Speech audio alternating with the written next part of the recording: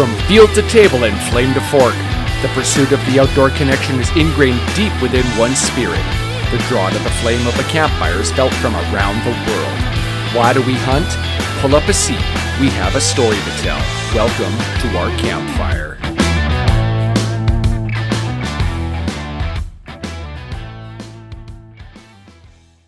Hey Steve, how are you doing today? Well, just getting over COVID. This is like day 9 and it took a couple years, but it finally hit this house. So Finally caught you. Yeah, well, we had that a couple months ago, and I was actually kind of relieved just to get out of the way. Now I feel like COVID's done for me, you know? yeah, it's not fun. No. It certainly isn't fun. It knocked me on my ass for a few days there. But yeah, as you said, it's like that chicken pox when you were a kid, and just get it over and done with, and hopefully we can start to move forward. So absolutely. So, well, we had a good podcast today here. So this was episode 8 with Logan Young, and I thought it went really well. He's involved with Bear Trust International, which is a conservation organization that primarily focuses on the 8 species of bears found globally. And unlike a lot of conservation organizations around bears, this organization is positive towards hunting as a management tool.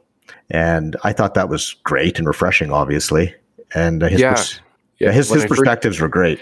Yeah, when I first saw the name, I'm like, oh, this could be a fun conversation. But then I did a little bit of a deeper dive into it and went, oh, right on their homepage, they say that they're pro hunting as a management tool. So, and getting to know Logan a little bit, he's a guide outfitter that goes back 40 some odd years in his family. So no stranger to hunting. And it was a great conversation that I really thought it was eye-opening on a few different levels, and will be a great educational tool for those that may be on the fence about hunting in general. So it was a great chat. I enjoyed getting to know him and a little bit more about Bear Trust is in general. Yeah, I agree.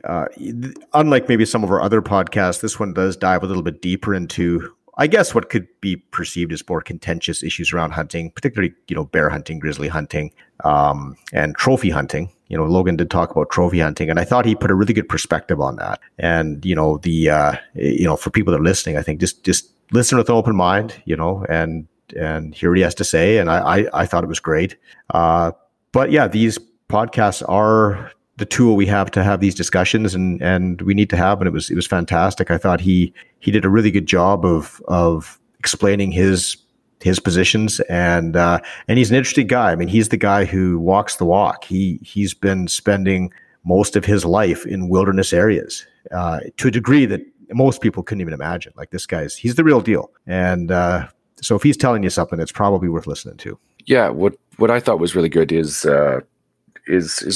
like you said, this podcast digs a little bit deeper into the hunting side of things. And One Campfire is about changing narratives and showing the non-hunter exactly what hunting is all about. And sometimes those conversations are a little uncomfortable, right? So we're going to try and challenge thought processes and stereotypes and stigmas and myths, and educate and enlighten. We understand that not everybody is going to want to be a hunter, and that's not what we're trying to do. All we're simply trying to do is maybe change a couple of perspectives people may have about hunting itself, and about how sometimes we're portrayed as bloodthirsty killers, and it's a shooting gallery, and there's no regulations, and just you walk around all Rambo-ish and shoot at will. And that's not what it's about, and that's not what hunters are. And I think Logan really digs into that side about wildlife management and why hunting is important, not only to him as a person, but to wildlife in general. So I as I said, I really enjoyed getting to know him a bit. Yeah, I agree. I think he really did state his perspectives well. And I just encourage anybody that has any interest in learning a little bit more about hunting, and in particular, bear hunting and quote unquote trophy hunting, give this podcast a listen. I think you'll find it potentially educational, and just listen to it with an open mind. Logan's a great guy, and we're all on the same page as far as wanting to see thriving wildlife populations. And I don't think much more needs to be said other than that. But I can't believe episode 8. We're chugging along here. It's good. We got some good guests lined up. We've had some great guests in the past, and I look forward to seeing where we go in the future with this. So it's been great. All right, Steve. So without further ado, episode 8. The perception of hunting, has changed. It's our duty now, our responsibility as hunters, to change it back. And we've spent the last few decades trying, espousing that message, preaching that message about wildlife conservation. It's fallen on deaf ears, all of our attempts. I think what we have to do is maybe appeal to the emotional side or the visceral side. We have to tell our story. We know what we are. We know how deeply we care about wildlife. It's just the people out there that are voting to get rid of hunting, they don't understand our stories. Sometimes we have to translate it to something that they understand.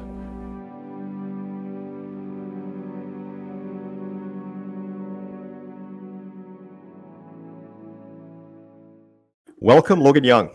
Really appreciate you taking the time to chat with Steve and I.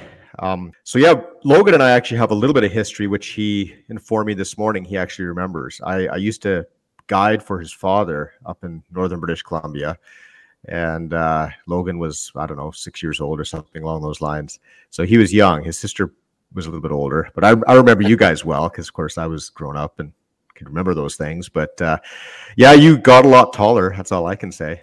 Yeah, gosh, guys. Well, thanks for having me. It's fun to be here with both of you and talk about conservation hunting a little bit. So really small world, remembering Jonathan from back in Crying Grove Prairie when I was just knee-high to a grasshopper.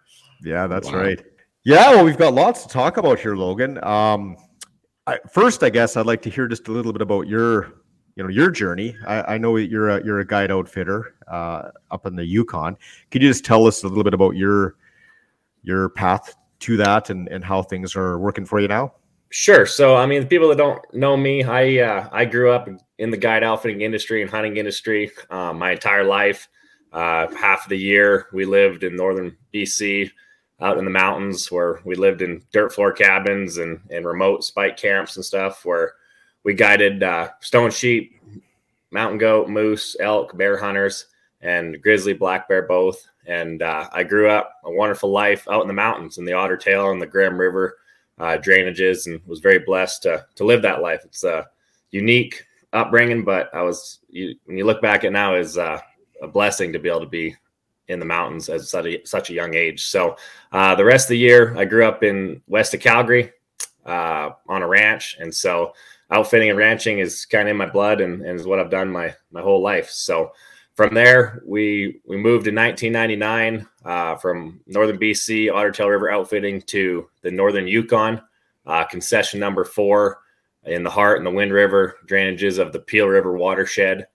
And our company now is Midnight Sun Outfitting.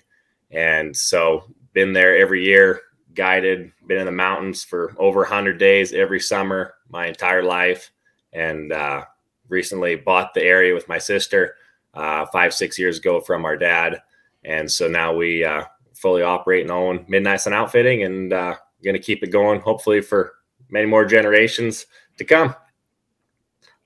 Oh, that's a fantastic upbringing, Logan. I think you're in a pretty elite group of people who have been able to spend so much time in wilderness areas from such a young age. That's impressive. Yeah, people always ask about when I was really young, and when you look at the pictures and my parents, they would put me in panniers and pack boxes and trail me into the bush.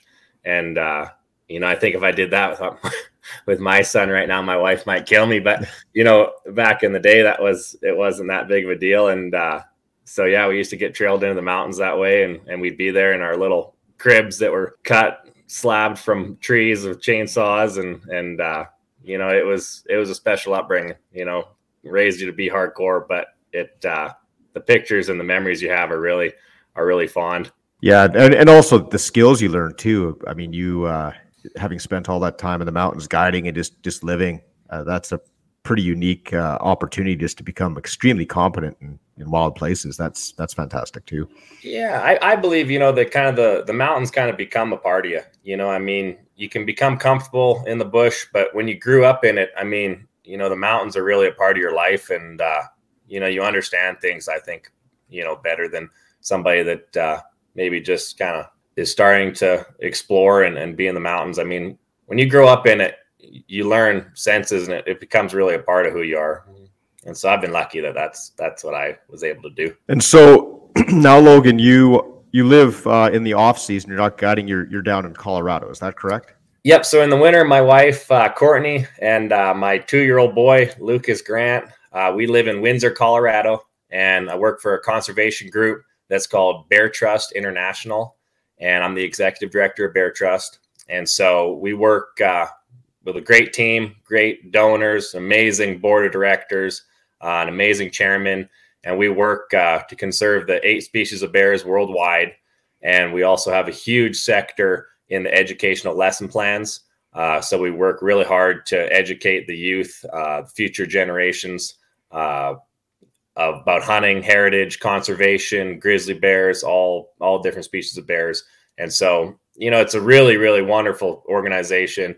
And our ideology about it is, to get in the classrooms and teach kids about hunting and where their food comes from, and conservation, North American conservation model, and really try to be the leading force from a young age and mentor these kids all the way through high school and into their adult life to be hunters and conservationists. And so I'm really passionate about it because I believe that a lot of the social pressures and a lot of the big issues that we're facing right now come from the grizzly bear and other bears, because they're, such a charismatic megaphone, as some people would say. There's such a social issue around them that if we lose all grizzly bear hunting and all bear hunting altogether, I think next is sheep hunting, next is elk hunting, moose hunting. So we're kind of on the front range, I guess you would say, but it's something I'm really passionate about, and we have a great organization. So if you haven't heard of Bear Trust International, please sign up, become a member, become a life member. Try to come to one of our events. We're affiliated with the Wild Sheep Foundation, work closely with them, and the founding member of the AWCP, which is the American Wildlife Conservation Partners. And so we work really hard at it, and very blessed to be a part of Bear Trust. Let's dig into Bear Trust a little bit. How long ago was it formed, and what was the catalyst for kicking it off? Yeah, so it was formed by probably one of the greatest conservationists that I've been blessed to be around, a gentleman named Charles Schmid, A.C. Schmid. He founded it in 1999, and really with the idea of doing the lesson plans. So he originally had started himself with several team members, and then he'd hired a lady that has a PhD in education, and she developed lesson plans that really went into the classroom and taught kids not forcefully, not in a way that's like you must believe in hunting, but in a way that says, here's the facts, here's the data sets that are done by biologists, here is the North American conservation model, and you make up your own mind. I mean, the data will speak for itself that hunting is conservation. And so it's not a forceful play. It's here, you look at the data yourself.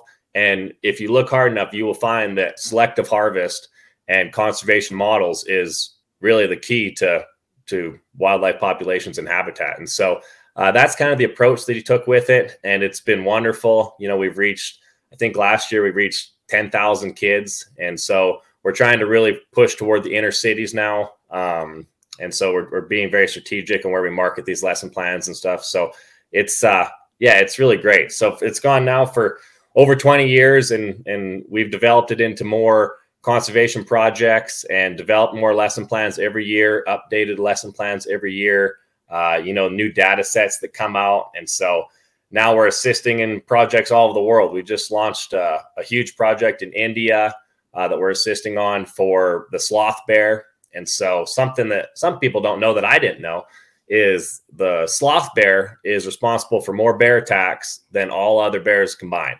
And so they're a little bear. They don't look like they'd be, something you'd really fear. But, these people live in such close vicinity with all these bears that they interact with them at watering holes and in their crops and stuff in Gujarat, India. And so what we've done is assist in putting together huge volunteer groups that go out and they teach these rural communities how to interact with these sloth bears and be safe. And we're tracking them via trail cameras and cell cameras. And it's been a really, really great project.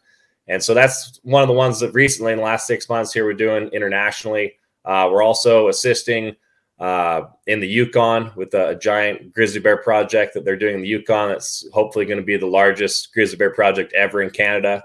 The data that we have for population studies in the Yukon dates back to 1987. And so, a lot of the people that come at you from the other side, they fall back on, well, how do you even know the populations?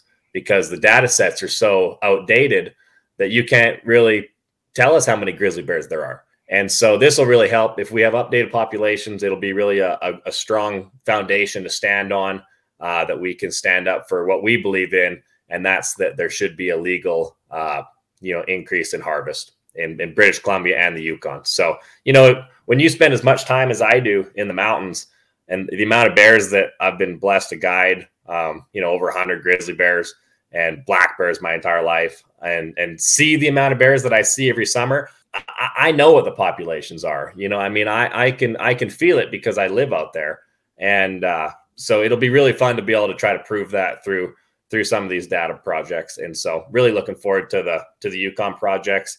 And then other projects in the United States we're working on. We work closely with the Western Bear Foundation, working in the Western states of the U.S., as well as, we try to do some things supporting the Tall Tan in British Columbia and all their efforts, and GeoABC with Scott Ellis and the team at GeoABC. So we're working all over, but our main focus is in North America, and that's where we try to keep most of the funds that we raise from all our great donors. So it's a lot of fun. Get out and join Bear Trust International and try to come to one of our events. We have a great support system, and our events are just so much fun. Well, that's a great endorsement, Logan. I'm definitely going to join. That sounds fantastic. So I have a couple of questions about the educational side of things. Now, so you guys are going into the classrooms, like going to different schools and actually going into the classrooms themselves, or how does that work? Yeah, so before COVID, we would go right into classrooms, but the biggest reach is online. So you can download the lesson plans online, and our director of education, she will take the downloads and then do a little research on who you are, make sure you're a legitimate teacher before we send you passcodes to the answer keys and things like that. So you download directly off our website at beartrust.org. And that's the main reach that we have, as well as some other educational platforms that we try to promote on. But the biggest one is off our website. You can download most of the lesson plans. Now, have these lessons been mostly taught to United States students, or have you guys been up in Canada yet? Some have been in Canada, but mostly across the U.S. It's really interesting. We promote them, market them, all different platforms. And so it's kind of fun for us to see, where you get the downloads. I mean, there'll be several downloads a day, and some will be from a teacher in an elementary school in Alaska, and then you'll have down in Tennessee, and yesterday we had Minnesota. I mean, so it's really fun to see where people are picking up on it, and so that's really kind of cool. But it's mostly where there are bears. A lot of the Western states, you get a lot of downloads through Idaho and Montana and Wyoming and Colorado. Oh, that makes sense. Yeah. Well, that's interesting. So, you talked a little bit about the international efforts as well, and how you guys are working to property manage bears globally.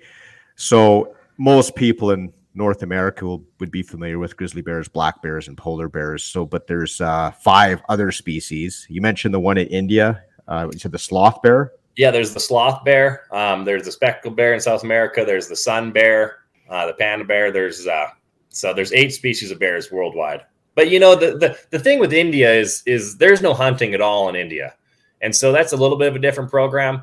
we're not trying to bring back the sloth bear so that there could be a season for them or anything. I mean, we're just trying to protect human bear conflict, and teach people how to interact with the species so that people can be safe mostly. So, yeah, well, that sounds, I mean, with, the management of bears, human bear conflicts is a big part of that, even in North America.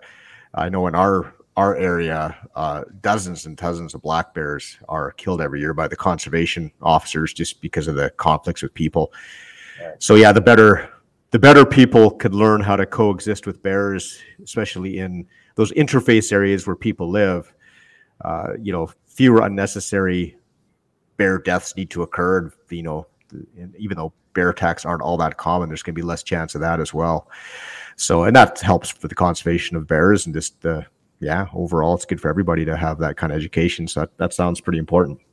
Yeah, well, what we've really seen since they, the politicians shut down grizzly bear hunting in British Columbia, you see there's so much more conflict, because the hunters would take out some of these freaking bears that are problem bears because they're close to towns, they're close to roads, they're very present. And so, we've seen a huge increase in bear human conflict in British Columbia as well. So we're working hard to hopefully prove the data and try to get that reversed so that there can be a manageable season for hunters and for outfitters alone, because, that was a huge detriment to a lot of outfitters. That was what fed their family. I know growing up, our grizzly bear hunts, if we were in that situation now, I mean, that's what kept clothes on my back and put fuel in our trucks and kept us going in life. Was the stone sheep and the grizzly bear was really where most of the profit margins were for my family. So, I obviously have a soft spot in my heart for that. And I plan on doing everything I can to try to help the outfitters in British Columbia. Well, I know where I am here in Prince George, spring bear is my absolute favorite hunt. And it's nothing for us to see 25, 30 bears on a nice drive in May. And before the hunt closed, we'd see 2-3 grizzly bears every couple of weeks. And in a weekend, the year after the grizzly hunt closed in 2017, so the spring of 2018, we saw 9 grizzly bears in 6 hours. And they didn't care. They didn't get off the road. We actually had to stop the truck a couple of times and let them get out of the way. They lost their fear. And it's just a matter of time before somebody pushes them too far and they realize they got nothing to worry about.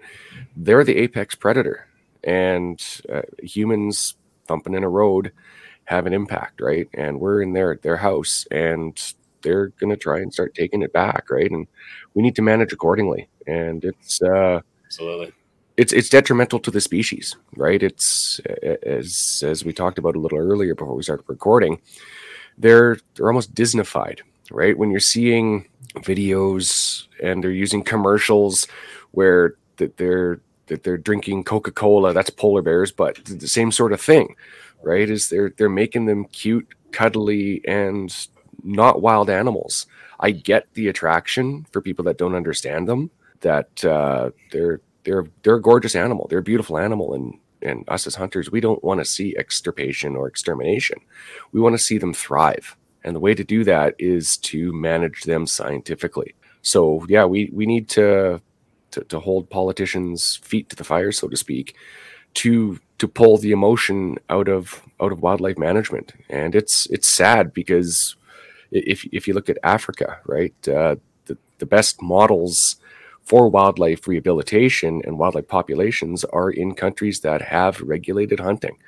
And the ones where they're crashing are the ones where they've said, no, you're not hunting anymore. Mm-hmm. And I fear that's what's going to happen with us here in grizzly country in 10, 15 years, is the grizzlies are going to increase, and all of a sudden they're going to start tanking because they're competing for space and food and habitat and you name it. And we're going to be all of a sudden going, uh-oh, what did we do? How do we fix this? So, yeah, I think just to add on to that, I think, when there was a hunting season for grizzlies in British Columbia, the harvest that hunters took was pretty minimal. It was a low percentage, didn't have an overall influence on the population in most areas. And I think we were already seeing the effects of I wouldn't say overpopulation, but their habitats being in many areas fully utilized. Because in my area in Nelson here, we'll have grizzly bears come right into town, young bears primarily, sometimes sows with cubs, right? And it's not because they necessarily want to be in town. It's just there's nowhere else to go because every other place is occupied by a different grizzly, right? And I think the issue for me, as much as anything, is the fact that, the grizzly hunt in British Columbia did add a lot of social value to people's lives, and as well as economic value to the guide outfitting industry, and just the resident hunting power of resident hunters in the province to generate revenue, different communities. That's been taken away solely based on the opinions of people that really have nothing to do with bears. And I think that's probably the part that's the most concerning, is that, populism to that degree in that way as a tool to manage wildlife just seems absurd. And we've gone down that path in British Columbia with grizzly bears, and, which I think is a huge mistake. And like Logan had said earlier in the podcast, sheep, goats, other species will be next, right? This isn't, this is a battle for our hunting heritage, and this is a battle to preserve the current models of wildlife conservation in North America. And if we lose that, what do we replace it with? And I think that, to me, goes far beyond bears, but it's concerning because we are fighting to preserve a model of wildlife conservation that has been unbelievably successful. I mean, it's hard to imagine why anybody would want to mess with it, but there are groups that do. This is a big battle that goes beyond bears, obviously, but bears are important because even from a wildlife perspective, if you look at the data on the predation pressure bears will have on other species, primarily ungulates, it could be enormously significant. And in a province where we're talking about, reconciliation with First Nations, yet abandoning our responsibility to manage wildlife properly, it just doesn't make sense. I mean, like you're talking about the tall tan, and the tall tan have seen declines in some of their ungulate populations, and they've recognized bears play a role in that and the overabundance of bears, right? And I don't really understand how their voice isn't being listened to a greater degree than it is. Yeah, I agree. I mean, they came out with a bounty for their people because they're saying, hey, we're going to do our own studies, and their studies have shown that there needs to be a viable harvest. And, you ask people that, here's the thing. The whole thing got shut down without any sort of research study. It was supposed to have all kinds of studies that never got done. And so, you ask people that were hunting grizzly bears before the closure and you ask what the success rate was. Well, it was very high. It was very high because there's an abundant amount of grizzly bears in the Northern Rockies. And so it's just really sad. And you look at an organization like the Wild Sheep Foundation, which is, embedded in my heart. Been there my whole life, been since I was born, been to every sheep show. You look at a success story. I mean, nothing like the Wild Sheep Foundation has done. The Wild Sheep Foundation has changed the game as far as conservation goes, and the success they've had for putting sheep on the mountain is unbelievable. And that was all funded 99% through hunters. And so, they say hug a hunter. Well, yeah, give them a big squeeze, because if you love wildlife, there is nothing more important than legal, viable hunting, because those are the people that are raising the money to keep these species flourishing. And so that's what we need for grizzly bears and a lot of bears. Yeah, absolutely. Like I know when this all came down in 2017, the government had said that they had not intended to close the hunt. That was not even on the table. They were going to put restrictions in place to make it no longer a trophy hunt, meaning you had to bring out all edible portions. And every single hunter I talked to said, awesome, grizzly bear's delicious. Like I've had it a multitude of times, and it's right up there with some of the best meat you've ever eaten. So the argument they use that it was nothing but a trophy hunt is ridiculous. And when you start to throw in stats for BC, I think it said that the grizzly bears could stand a harvest of up to 5% of their total population per year and still be stable. Not declining, not increasing, but stable. And out of an estimated 15,000 bears, they figures in BC, we were taking less than 300. I think it was 280 the year before. So that's less than 1 or 2% a year. So we're having a regulated hunt in place, which is bringing in economic viability for outfitters and retailers and little communities, and our populations are still increasing. So pulling away something that's supposed to be scientifically managed for populism doesn't make sense and it goes completely against the North American model of wildlife, right? It's mind-boggling to me. Yep, I agree. I absolutely agree, 100%. It's just political and a social move, and it's really sad. And so that's kind of where we come in. Bear Trust. I mean, that's why we're trying to not just change the narrative, because there's lots of people doing that, and that's so important, but really try to educate kids, because the truth is these people that are opposition, they're not educated on the matter. They have a heart, and they see these bears, and they're, some of them are great people, and they just have a love for these bears like we do. And if they would understand the North American conservation model, they would understand that, hey, we're really, in a small sense, we're on the same page. If you want to see the grizzly bear flourish and be long-standing and be healthy populations, then we might have a different idea of how that happens. But these are the facts from hundreds of years over. This is what has kept so many species alive and increased in populations. So really, it's about changing the narrative, and for us, it's about getting in the classroom and trying to educate kids on the data. But that's why there needs to be more studies. The more studies, the better, because all that's going to prove is there's lots of grizzly bears, and a small 5% harvest, that'll be nothing, and that's the thing. Like you say, like all the outfitters, when they got shut down, it's not like they had unlimited quota, shoot as many grizzly bears as you want. All these guys were on quota for 1, 2, 3, 4, 5 grizzly bears. I mean, nothing crazy. I mean, so it's really sad. Hopefully we can get a new government in, obviously, but I hope one day people will really learn about North American conservation model and really see the facts of conservation. And we're doing that through open discussion, and that's what I think is so important. Yeah, good point there about the quotas on the harvest of grizzlies that existed in BC before it was shut down. I think that's one of the things that maybe people don't understand who aren't educated on the subject, is that guide outfitters and resident hunters had very tight regulations around the harvesting of grizzlies. Like you just couldn't go out and shoot grizzlies. It was all under draw systems and quotas, just to make sure that there would not be an excess of harvest of the bears. And even when we still had the grizzly season, and anecdote is one thing. I mean, you go out and say, well, I see a lot of bears. What does that really mean? But if enough people are seeing a lot of bears and continually seeing more and more bears year after year, that's a signal that you should pay attention to. And even when we were still permitted to hunt grizzlies in the province, in my experience here in the Kootenays, I mean, like I have a cabin a couple hours north of the town I live in, and I see more grizzlies than elk up there. Like there's just so many grizzly bears. And I love grizzly bears. I love living in wild country that has grizzly bears and black bears for that matter.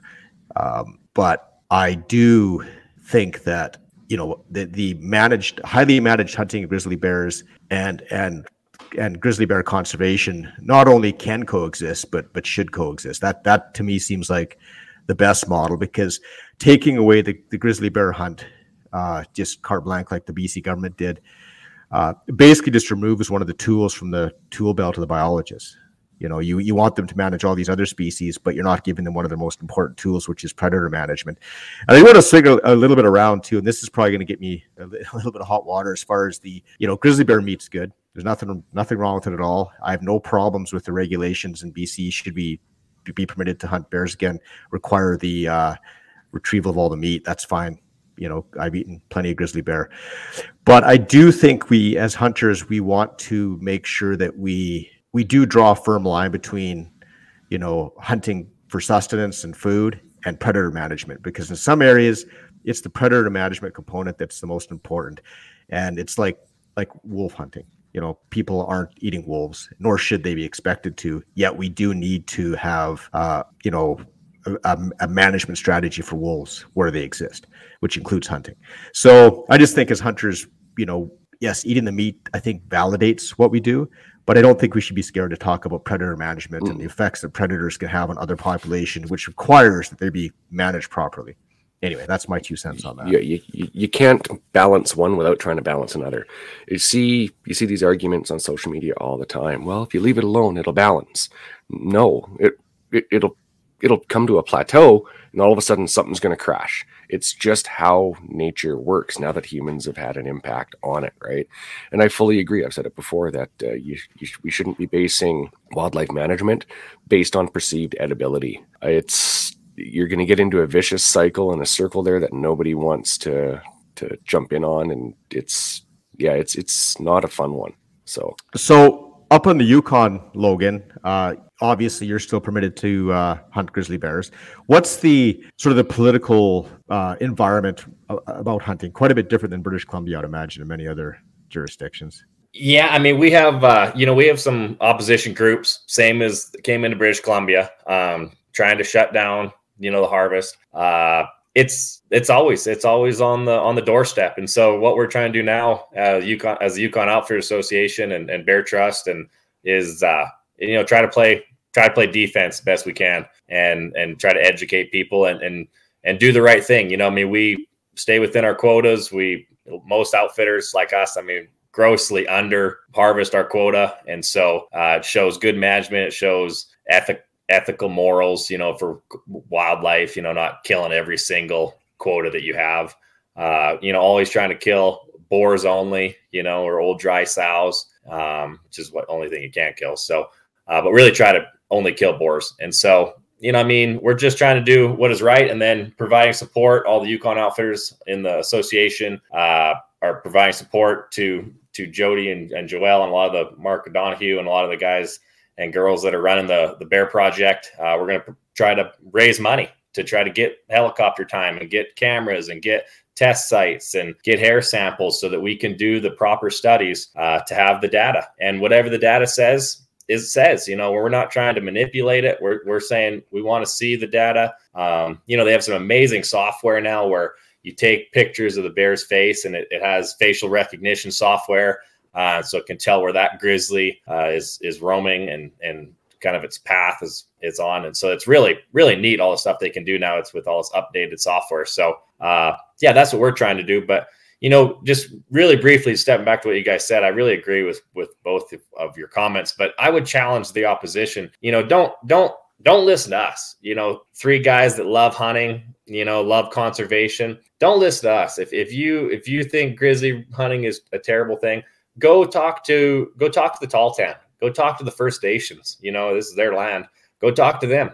Go talk to your local conservation officer. Go talk to your local head biologist, and really do your research. Don't just make an opinion. And I vow to do the same. I have open communications with people in the greater Yellowstone ecosystem through Bear Trust and all over that totally disagree with me and hate hunting, and I call them all the time and discuss different topics. So I would challenge the opposition to really do your research and visit the Tahltan Nation and go talk to the people, and see what they think. And what you'll learn is that they believe a sustainable harvest is what we need. So, but anyhow, in the Yukon, we're trying to play defense and really show the facts and do the studies to try to keep grizzly bear hunting alive. So yeah, Chad Day is just an incredible person to talk to, and got a chance to chat with him before they'd released their bounty system, and he asked myself and a couple other guys what we thought of it, and we said, well, hey, it's your territory, you need to manage accordingly. And it's worked for them. Like, I did a fly-in hunt up there this past September, and we had grizzly bears following us like on our trail. Like, we're miles away from any sort of civilization. Like, we were walking, and like there was grizzly bears following us. Saw them a couple of times, and I know JP has a great story about how grizzly bears come into your meat caches. We lost a moose this last fall up in the Tahltan territory. My hunting partner shot a moose early on, and we lost all but 88 pounds of it. And no. But I ended up getting one. I wasn't actually even going to shoot moose, but after he lost his, it was like, wow, we want to have our winter's meat, right? So I ended up taking one. But yeah, they're obviously abundant, and I think having these discussions is important, and talking to people that have different opinions, because I'm not always right about things, and I can learn as well. Even if somebody really doesn't agree with me, I can learn something from them. And for people listening, and Logan yourself, you might want to swing back and listen to one of our earlier podcasts we had with a Simcoe First Nations fellow, Hunterland Pro. We talk a bit about bear hunting in that podcast, and I thought that was his perspectives were fantastic. And again, that's, those are First Nations perspectives. And I do think that, as we move forward in British Columbia and really, probably the Yukon as well, that's maybe different there. I'm not as familiar. We really do need to start listening to our First Nations and some of because I think what ends up happening is you'll have a coastal First Nations that doesn't traditionally hunt grizzly bears and is maybe even opposed to it for some reason. And then the media will pick up on that, and they'll try to project that as the First Nations opinion on bear hunting. But it's not. It's these First Nations groups are as diverse as European groups were in Europe and country. You know what I mean? Like, they have different languages, different cultural manifestations. They have, different dietary preferences, have different food economies depending on where they live. And I think we need to start listening to what they have to say, because I think for a lot of the interior First Nations, they intimately understand the necessity for proper wildlife management, and they have the exact same motivations we do. They want to see thriving wildlife on the landscape. So yeah, I think discussions and dialogue is good, especially for people who don't understand these issues very well. I think it's good to educate yourself. Yeah, I think you said it too, but also predator management, like we talked about before. Up in the Yukon, a lot of the bands, their main concern is the moose population. Well, there's nothing that kills more moose calves than grizzly bears.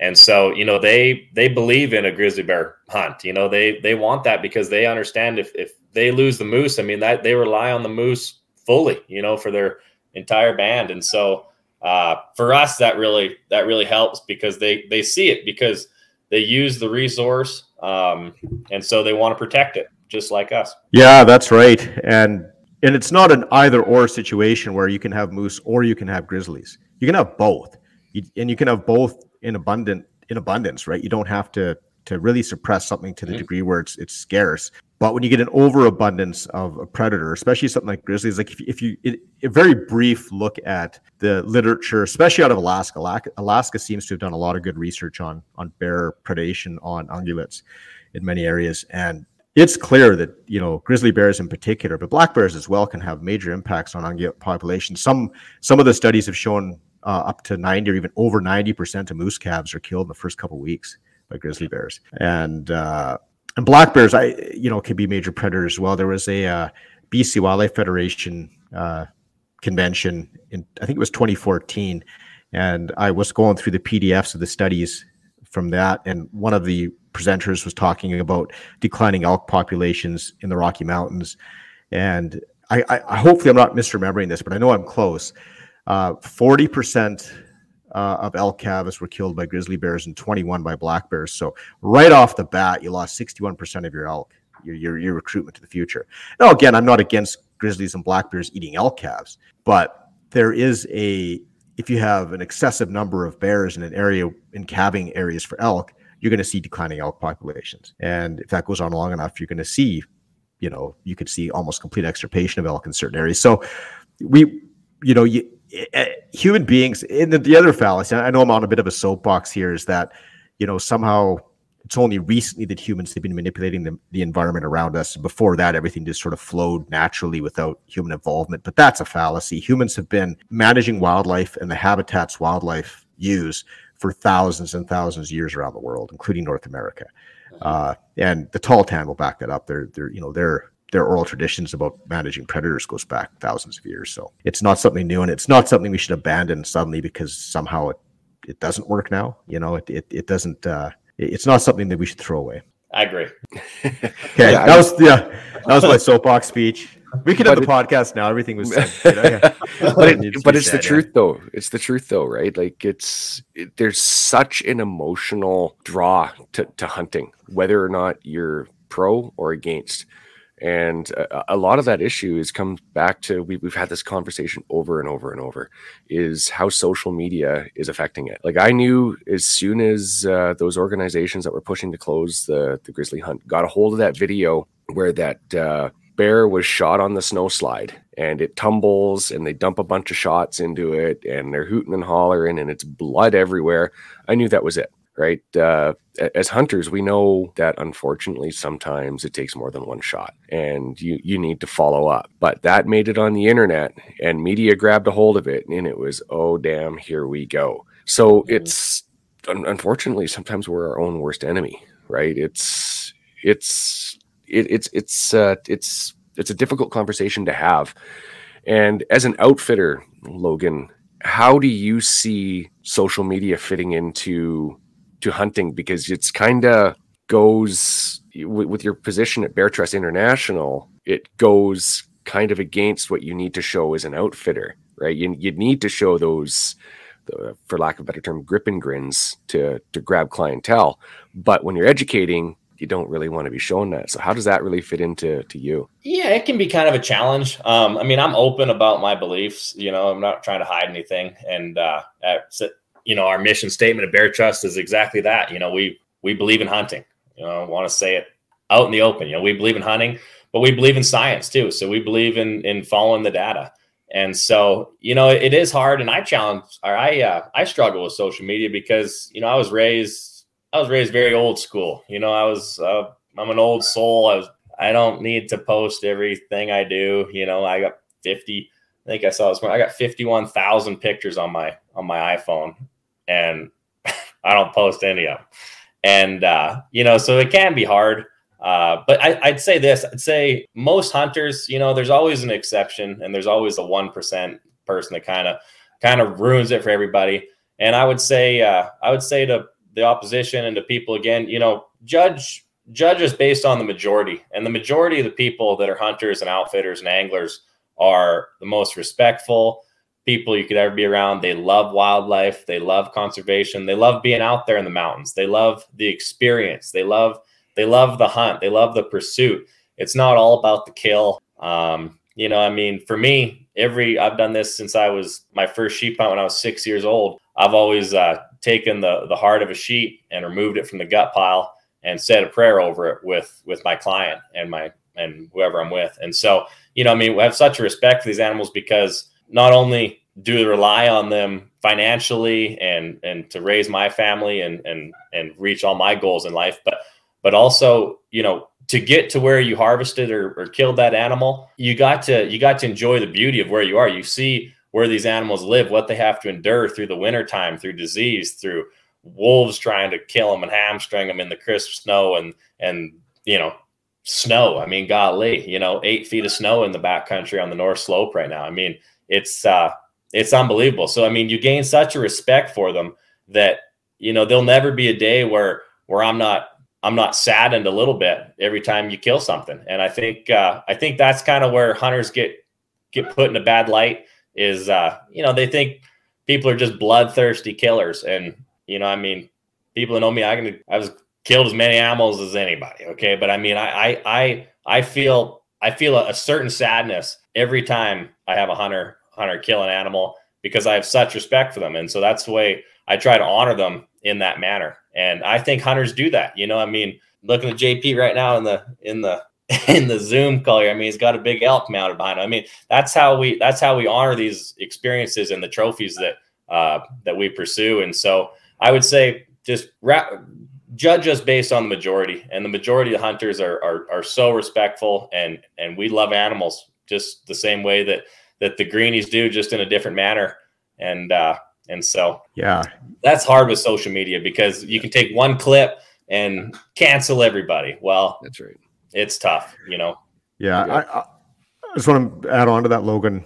Thinking back to my guiding days for your dad there up on Crying Girl. And one of the impressions that I walked away from after my guiding experiences was that the majority of people that I guided, the adventure was such a big part of it. They just wanted to be out there. Like, most of these people aren't from wild areas or from urban areas, mostly in the States, sometimes Europe. And, the harvesting of an animal is a bonus. Most of these guys, I mean, yes, they were happy to get a goat, let's say, but I was just amazed how they, and you'd see them over the period of days just unwind. The first day they come in, they're still wound up pretty tight from their normal life, which often has a lot of stress. A week into the mountains, and they're just relaxed. They've lost 10 pounds. They're up a hole in their belt, and there's a certain peace to them. At least that was my experience. They reconnected, and the harvesting an animal, that was the ultimate goal, but that wasn't required for the connection, although it is required to be a successful hunter. Let's not kid ourselves, at least as far as acquiring an animal goes. But I think that's the reverence for wild places and the reverence for wildlife that, like you said, Logan, the majority of hunters have is profound. And it's so profound that the very small percentage of the population that hunts provides a lion's share of the money required for the conservation of wildlife and around the world for the most part. So we're doing all the heavy lifting. Yes, we are consumptive users, but we're doing the heavy lifting because we love these animals, and I think that's not an overstatement. And it is about the experience. My job as a guide outfitter is to make sure people and hunters around the world, and the youth, the young hunters, the new generation. That's the most important, is that they not only know that these places exist, but they get to experience them. And I'm here to tell you, don't forget that there's places in the world where, you can ride 100, 200 miles. We trail our horses in for 12 days, over 200 miles to our furthest northern sheep camps. The country you go through just untapped. It's the vastest wilderness probably left in the world. And it's my job to remind the world, hey, these places exist, and you need to experience them because they will change you. And the two hunters that I see now are we've been guide outfitting 40 years, right? I see two kind of hunters. The hunter that's there for nothing but the experience. They just want to experience it and shoot a sheep or a grizzly or a big moose, caribou, whatever. They're there for the experience. And then you have these hunters, which are some of my favorite, that they've hunted so much that they're after a certain trophy class. And what I always try to explain to people is, these people, they say, the trophy hunters, all they care about is the rack or the score. Well, in my experience, those people that have come up there, those are the people that have spent millions and millions of dollars sitting there Friday night, Saturday night, the Wild Sheep Foundation auction, buying these big tags, trying to kill a 170-inch ram, trying to kill a 190-inch bighorn. These are the people that are putting the treasure, putting the money on the table for conservation projects. And so you see two different kinds of people, and they want to try to shine the hardcore trophy hunters with a bad light. Well, those are the people that really, they're putting their money where their mouth is. And money helps, money. It's hard to do studies. It's hard to fly helicopters and do population studies and put out cameras and set hair sample sets and everything without funds. And so it's, from both sides of it. It's a win-win either way. You have people that are enjoying it, and you have people that are also enjoying it, but they're pursuing something that is so hard to do. To kill a 170-inch ram it's a feat of a lifetime. It's a feat of 10 lifetimes. I think there was 500 rams killed in the Yukon last year, and I don't know if there was one that was 170.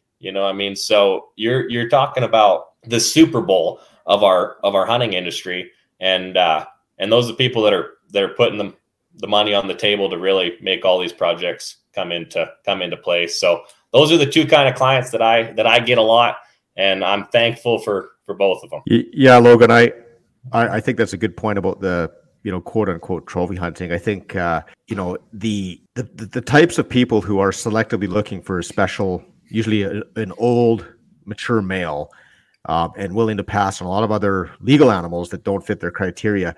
Not only do they tend to harvest fewer animals, but you're right. These are the same people that show up to all these conservation events and put money on the table. And I really do think it's unfortunate that the word trophy in hunting has been hijacked. I know they're starting to change it to selective hunting rather than trophy, just to try to get away from it, right? These are just words and semantics. The truth is that these people who travel around the world and hunt are often the sole reason that certain species even exist anymore. And if we don't support that, if we don't accept that, we will lose species. I remember hearing a quote once, I don't know who said it, that if you want to protect or see an animal species thrive, create a hunting season for it, because the hunters step up and they're on the ground with time, money, and volunteer hours and all that, and making sure that whatever they love is protected. And that's I think that's the crux of it too, is that when you talk about your program with the Bear Trust International, going to the schools, trying to teach people about these wild places and these species, is, that's necessary to protect these things. Because if people don't know something even exists, they're not going to protect it, obviously. But what you really want to do is get people to love these things. You want them to genuinely love wild spaces and wildlife, and then they'll really protect it. And I think the paradox for a lot of people that aren't in our world is that they don't really see how you could love something and hunt it. And I think that's a hard thing to explain, but it's so true. And the best thing I can tell people that are maybe listening to this podcast that don't understand that is, go talk to some hunters. Go see why they hunt, their motivations. You'll find that these, like, especially guys that have elk on the wall and things like that they're going to be able to give you a pretty compelling argument as to how they can cherish these species and want to see them thrive and also hunt them. Yeah, I agree. I always try to say and tell people, and whenever I jump on a podcast or on a big Zoom call, with some of these groups and giant wildlife conservation partners, I always try to say, I agree. Selective harvest is a better word, but the word trophy is only bad if you really don't understand it, And so what I always try to say is, number one, the age class or legal length of a ram. I mean, you don't just get to, for the people that are maybe listening that aren't big hunters. I mean, in the Yukon, you have to be 8 years old or full curl. And so most rams are very rarely full curl unless they're close to 8, 7, maybe.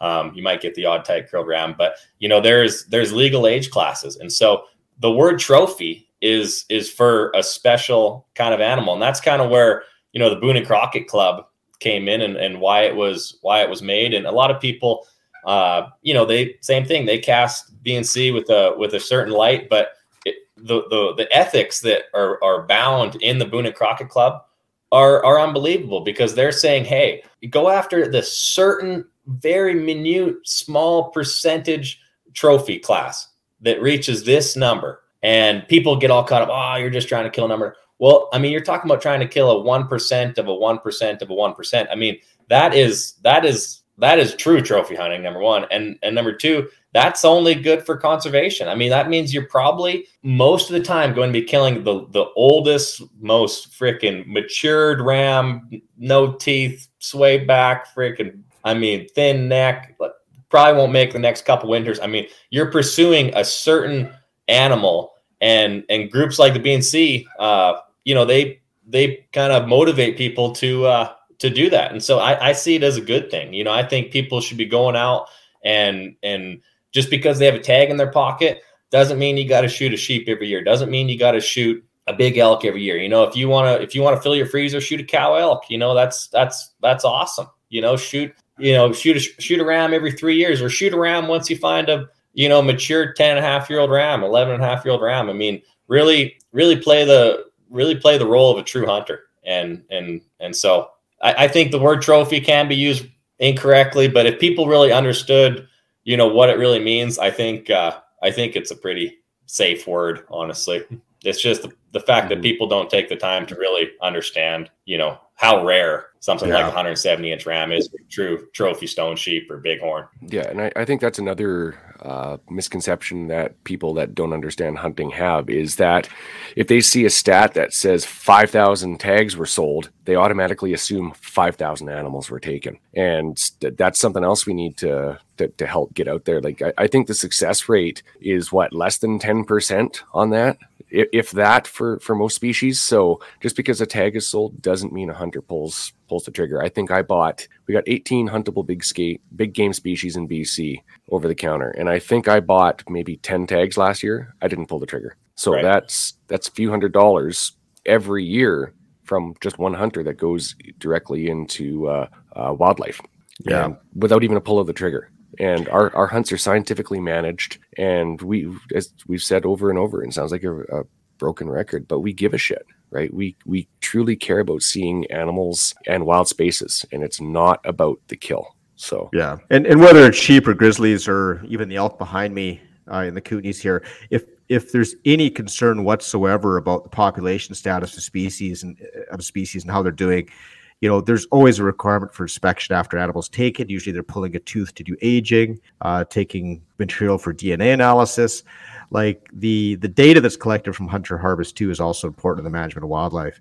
And again, going back to what you said, Steve, it's not like a shooting gallery out there. There are regulations around hunting designed to allow for the opportunity to hunt, and also to allow for the sustainable harvesting of species, so that you don't have to worry about declining populations. And the depending on the jurisdiction, government's usually pretty quick to respond if they have a concern. If they see declining populations, and hunters are usually the first to back that up and say, hey, let's figure out what's going on here and fix it.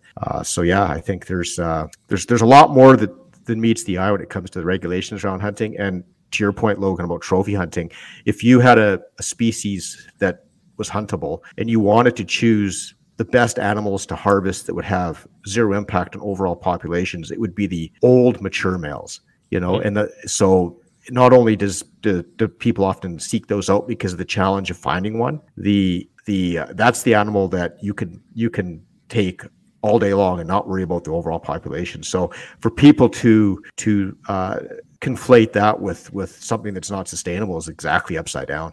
That's right. And they're, all the outfitters are regulated, and they and they re-up your quotas. I mean, that all comes into play, and they look at all the average ages that you've harvested over your quota, say on a 5-year basis. And if your average age is 10 and a half, 11 years old, well, it's pretty easy to prove, hey, I mean, they're doing a great job managing this concession.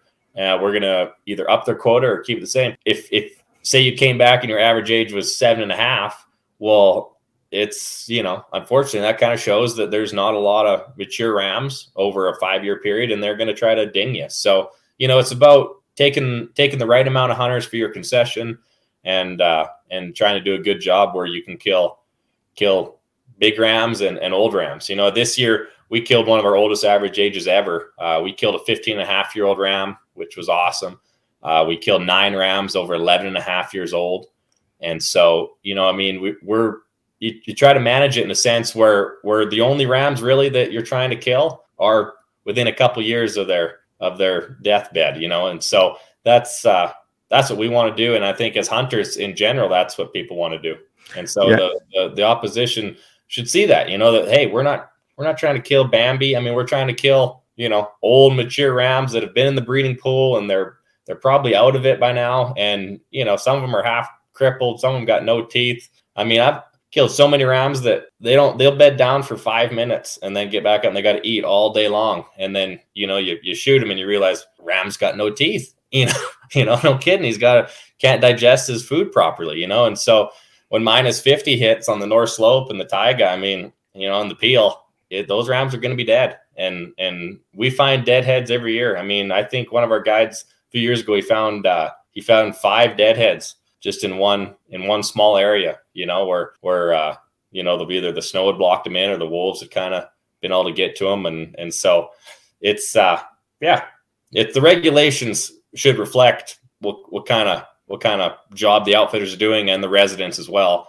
And that all needs to be taken into consideration. And that's why I think, like, for resident hunters and outfitters, people, if you don't need to kill a ram, try to kill a big one. I mean, you're still out there, nobody's going to look down upon you because you went hunting for 3 weeks and, the Tishoti or the Musquash or somewhere in the Spats or something, and you didn't kill a ram. I mean, you're out there, you're enjoying it. And so hold out, try to kill something mature, kill an old ram, kill a ram every 5 years, and something you can really be proud of. And also know that when you do that, that helps our whole cause. That helps the entire industry. That helps the whole conservation movement, so that your kids and your kids' kids can go sheep hunting. Well, Logan, that sounds like a great place to stop. I really agree with everything you said there. We're just a little over an hour here, but I would like to pitch one more time Bear Trust International for anybody who's listening to this that wants to learn a little bit more, I'd suggest, I just went on your website before the podcast, and, it's a good site. Learn a little more, and it, it sounds like an excellent organization. Well, I appreciate the effort you're putting in for conservation, Logan, and really nice to touch base with you again. It's been a long time. Yeah, it's pretty funny. Yeah, it's pretty weird. I always remember Jonathan. He's a nice guy who's gonna be an optometrist and Crown Grove Prairie, and then here you are. So it's pretty cool. So no, I appreciate you guys having me on. It's been fun, and ever need anything at all, I'm always here for you. Everybody listening, please go try to become a member of Bear Trust International. Become a member of Wild Sheep Foundation. Keep coming to the conventions. Keep trying to support, and you're making a difference, and we really appreciate it. And I mean that from the bottom of my heart. Well, thank you, Logan. Thanks, guys. Okay, thanks, guys. God bless you.